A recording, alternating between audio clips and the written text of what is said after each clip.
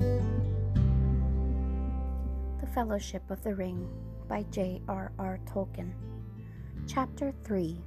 3 is Company. Part 3. The sun was beginning to get low, and the light of afternoon was on the land as they went down the hill. So far, they had not met a soul on the road.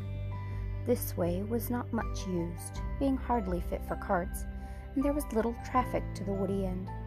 They had been jogging along again for an hour or more when Sam stopped a moment, as if listening. They were now on level ground, and the road, after much winding, lay straight ahead through grassland, sprinkled with tall trees, outliers of the approaching woods. "I can hear a pony or a horse coming along the road behind," said Sam. They looked back, but the turn of the road prevented them from seeing far. "I wonder if that is Gandalf coming after us," said Frodo. But even as he said it, he had a feeling that it was not so, and a sudden desire to hide from the view of the rider came over him. "It may not matter much," he said apologetically, "but I would rather not be seen on the road by anyone. I am sick of my doings being noticed and discussed, and if it is Gandalf," he added as an afterthought, "we can give him a little surprise to pay him out for being so late. Let's get out of sight." The other two ran quickly to the left and down into a little hollow not far from the road. There they lay flat. Frodo hesitated for a second. Curiosity or some other feeling was struggling with his desire to hide. The sound of hoofs drew nearer. Just in time, he threw himself down in a patch of long grass behind a tree that overshadowed the road. Then he lifted his head and peered cautiously above one of the great roots.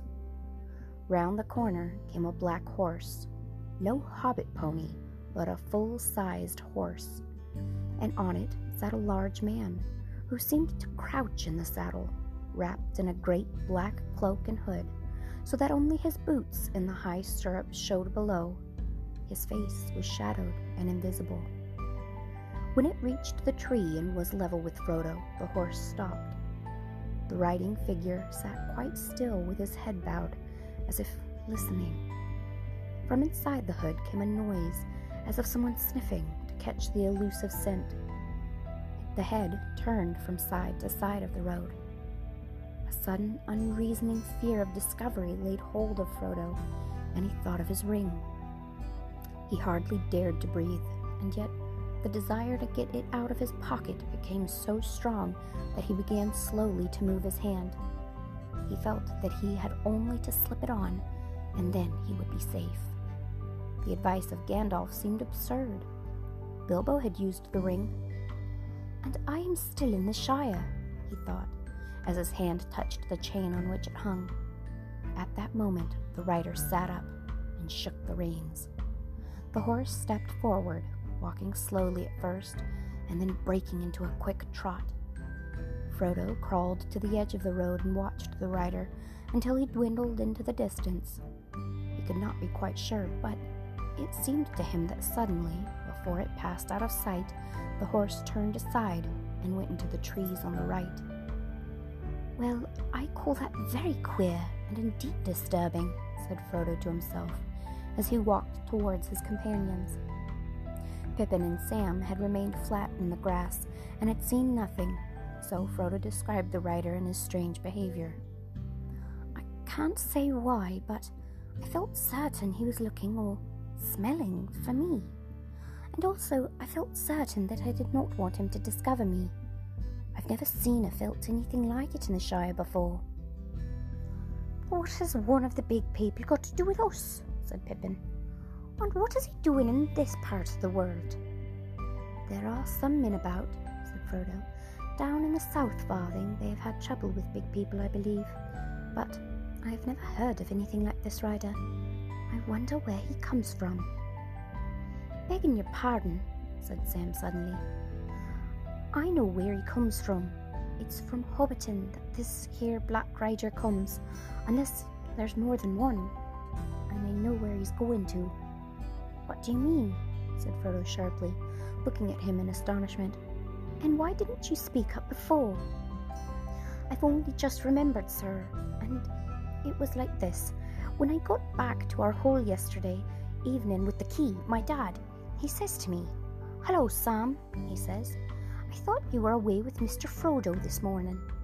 There's been a strange customer asking for Mr. Baggins at Bag Inn, and he's only just gone. I've sent him on to Buckleberry. Not that I liked the sound of him. He seemed mighty put on when I told him Mr. Baggins had left his old home for good. Hissed at me, he did. It gave me quite a shudder. What sort of a fellow was he? Says I to the gaffer. 'I don't know,' he says, 'but he wasn't a hobbit. He was tall and black-like, and he stooped over me. I reckon it was one of the big folk from foreign parts. He spoke funny.' I couldn't stay to hear more, sir, since you were waiting, and I didn't much heed it to myself. The gaffer is getting old and more than a bit blind, and it must have been near dark when this fellow came up the hill and found him taking the air at the end of our row. I hope he hasn't done no harm, sir, nor me." "The gaffer can't be blamed anyway," said Frodo. "As a matter of fact, I heard him talking to a stranger who seemed to be inquiring for me, and I nearly went and asked him who it was. I wish I had, or you had told me about it before. I might have been more careful on the road." "Still, there may be no connection between this raider and the gaffer's stranger," said Pippin. "We left Hobbiton secretly enough, and I don't see how he could have followed us." "What about the smelling, sir?" said Sam. "And the gaffer said he was a black chap." "I wish I had waited for Gandalf," Frodo muttered, "but perhaps it would only have made matters worse." "Then you know or you guess something about this raider?" said Pippin, who had caught the muttered words. "I don't know, and I would rather not guess," said Frodo. "All right, Cousin Frodo. You can keep your secrets for the present, if you want to be mysterious.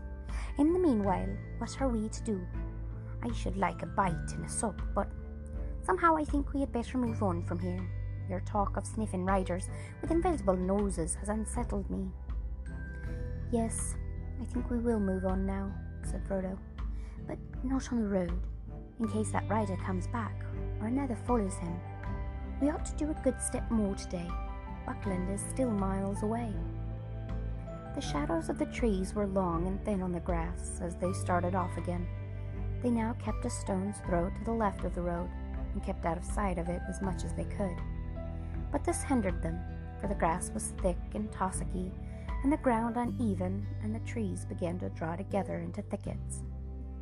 The sun had gone down red behind the hills at their backs, and evening was coming on before they came back to the road at the end of the long level over which it had run straight for many miles. At that point it bent left and went down into the lowlands of the Yale, making for Stock.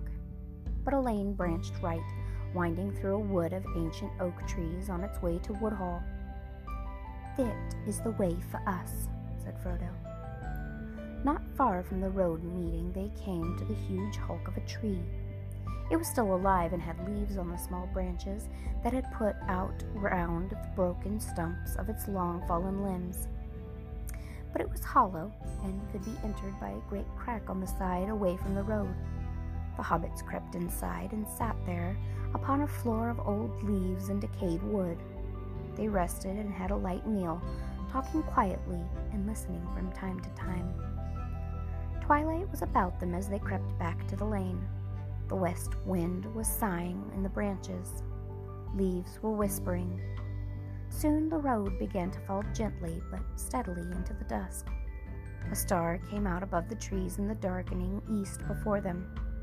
They went abreast and in step to keep up their spirits. For a time, as the stars grew thicker and brighter, the feeling of disquiet left them, and they no longer listened for the sound of hoofs. They began to hum softly, as hobbits have a way of doing as they walk along, especially when they are drawing near to home at night. With most hobbits, it is a supper song or a bed song, but these hobbits hummed a walking song, though not, of course, without any mention of supper and bed. Bilbo Baggins had made the words to a tune that was as old as the hills, and taught it to Frodo as they walked in the lanes of the Water Valley and talked about adventure. Upon the hearth the fire is red, beneath the roof there is a bed. But not yet weary are our feet, still round the corner we may meet a sudden tree or standing stone that none have seen but we alone. Trees and flower and leaf and grass, let them pass, let them pass. Hill and water under sky, pass them by, pass them by. Still round the corner they may wait, a new road or a secret gate. And though we pass them by today, tomorrow we may come this way, and take the hidden paths that run towards the moon or to the sun. Apple, thorn, and nut and sloe, let them go, let them go. Land and stone and pool and dell, fare you well, fare you well. Home is behind, the world ahead, and there are many paths to tread. Through shadows to the edge of night, until the stars are all alight. Then world behind and home ahead, we'll wander back to home in bed.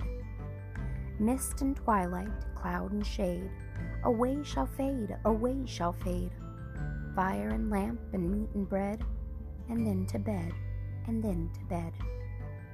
The song ended, and now to bed, and now to bed, sang Pippin in a high voice.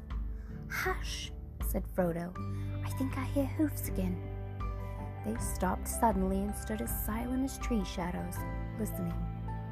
There was a sound of hoofs in the lane, some way behind, but coming slow and clear down the wind. Quickly and quietly they slipped off the path and ran into the deeper shade under the oak trees.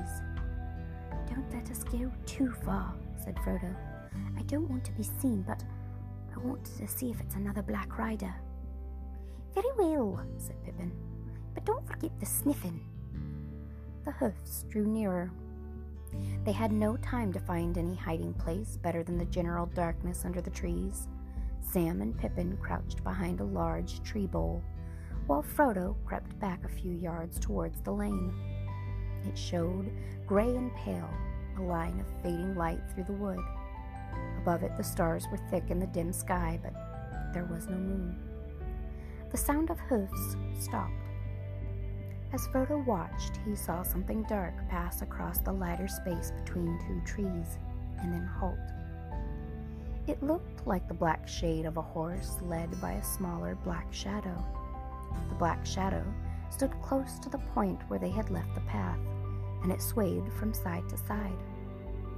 Frodo thought he heard the sound of snuffling. The shadow bent to the ground and then began to crawl towards him. Once more the desire to slip on the ring came over Frodo, but this time it was stronger than before. So strong that almost before he realized what he was doing, his hand was groping in his pocket. But at that moment there came a sound like mingled song and laughter. Clear voices rose and fell in the starlit air. The black shadow straightened up and retreated. It climbed on to the shadowy horse and seemed to vanish across the lane into the darkness on the other side. Frodo breathed again. "Elves!" exclaimed Sam in a hoarse whisper. "Elves, sir!" He would have burst out of the trees and dashed off towards the voices if they had not pulled him back. "Yes, it is elves," said Frodo. "One can meet them sometimes in the woody end. They don't live in the Shire, but they wander into it in spring and autumn, out of their own lands away beyond the Tower Hills. I am thankful that they do. You did not see, but that Black Rider stopped just here and was actually crawling towards us when the song began. As soon as he heard the voices, he slipped away." "What about the elves?" said Sam, too excited to trouble about the rider. "Can't we go and see them?" "Listen, they are coming this way," said Frodo. "We have only to wait." The singing drew nearer. One clear voice rose now above the others. It was singing in the fair elven tongue, of which Frodo knew only a little, and the others knew nothing. Yet the sound, blending with the melody, seemed to shape itself in their thought into words which they only partly understood. This was the song as Frodo heard it. Snow White, O lady clear, O Queen beyond the western seas, O light to us that wander here amid the world of woven trees. Gilthanil, O Elibrith, clear are thy eyes and bright thy breath. Snow white, we sing to thee in a far land beyond the sea. O stars that in the sunless year with shining hand by her were sown, in windy fields now bright and clear, we see your silver blossom blown. O Ilbrith, Gilthanil, we still remember, we who dwell in this far land beneath the trees, thy starlight on the western seas. The song ended. These are high elves. They spoke the name of Elbrith, said Frodo in amazement. Few of that fairest folk are ever seen in the Shire. Not many now remain in Middle-earth, east of the great sea. This is indeed a strange chance. The hobbits sat in shadow by the wayside. Before long, the elves came down the lane towards the valley. They passed slowly, and the hobbits could see the starlight glimmering on their hair and in their eyes.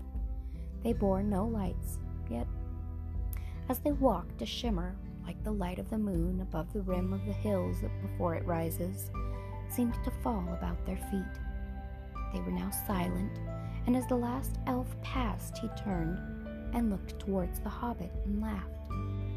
"Hail, Frodo!" he cried. "You are abroad late, or are you perhaps lost?" Then he called aloud to the others, and all the company stopped and gathered round. "This is indeed wonderful," they said. "3 hobbits in a wood at night. We have not seen such a thing since Bilbo went away. What is the meaning of it?" "The meaning of it, fair people," said Frodo, "is simply that we seem to be going the same way as you are. I like walking under the stars, but I would welcome your company." "But we have no need of other company, and hobbits are so dull," they laughed. "And how do you know that we go the same way as you? For you do not know whither we are going." "And how do you know my name?" asked Frodo in return. "We know many things," they said. "We have seen you often before with Bilbo, though you may not have seen us." "Who are you, and who is your lord?" asked Frodo. "I am Gildor," answered their leader, the elf who had first hailed him. "Gildor Inglorian of the House of Finrod. We are exiles, and most of our kindred have long ago departed, and we too are now only tarrying here a while, ere we return over the great sea. But some of our kinsfolk dwell still in peace in Rivendell. Come now, Frodo, tell us what you are doing, for we see that there is some shadow of fear upon you." "Always people," interrupted Pippin eagerly. "Tell us about the Black Riders." "Black Riders?" they said in low voices. "Why do you ask about Black Riders?" "Because 2 Black Riders have overtaken us today, or one has done so twice," said Pippin. "Only a little while ago he slipped away as you drew near." The elves did not answer at once, but spoke together softly in their own tongue. At length Gildor turned to the hobbits. "We will not speak of this here," he said. "We think you had best come now with us. It is not our custom, but for this time we will take you on our road, and you shall lodge with us tonight, if you will." "Oh, fair folk, this is good fortune beyond my hope," said Pippin. Sam was speechless. "I thank you indeed, Gildor Inglorian," said Frodo, bowing. "Elen sila lumen omintilvo," a star shining on the hour of our meeting, he added in a high elven speech. "Be careful, friends," cried Gildor, laughing. "Speak no secrets. Here is a scholar in the ancient tongue. Bilbo was a good master. Hail, elf friend," he said, bowing to Frodo. Come now with your friends and join our company. You had best walk in the middle so that you may not stray. You may be weary before we halt." "Why? Where are you going?" asked Frodo. "For tonight we go to the woods in the hills above Woodhall. It is some miles, but you shall have rest at the end of it, and it will shorten your journey tomorrow." They now marched on again in silence, and passed like shadows and faint lights. For elves, even more than hobbits, could walk when they wished without sound or footfall. Pippin soon began to feel sleepy, and staggered once or twice, but each time a tall elf at his side put out his arms and saved him from a fall. Sam walked along at Frodo's side, as if in a dream, with an expression on his face, half of fear and half of astonished joy.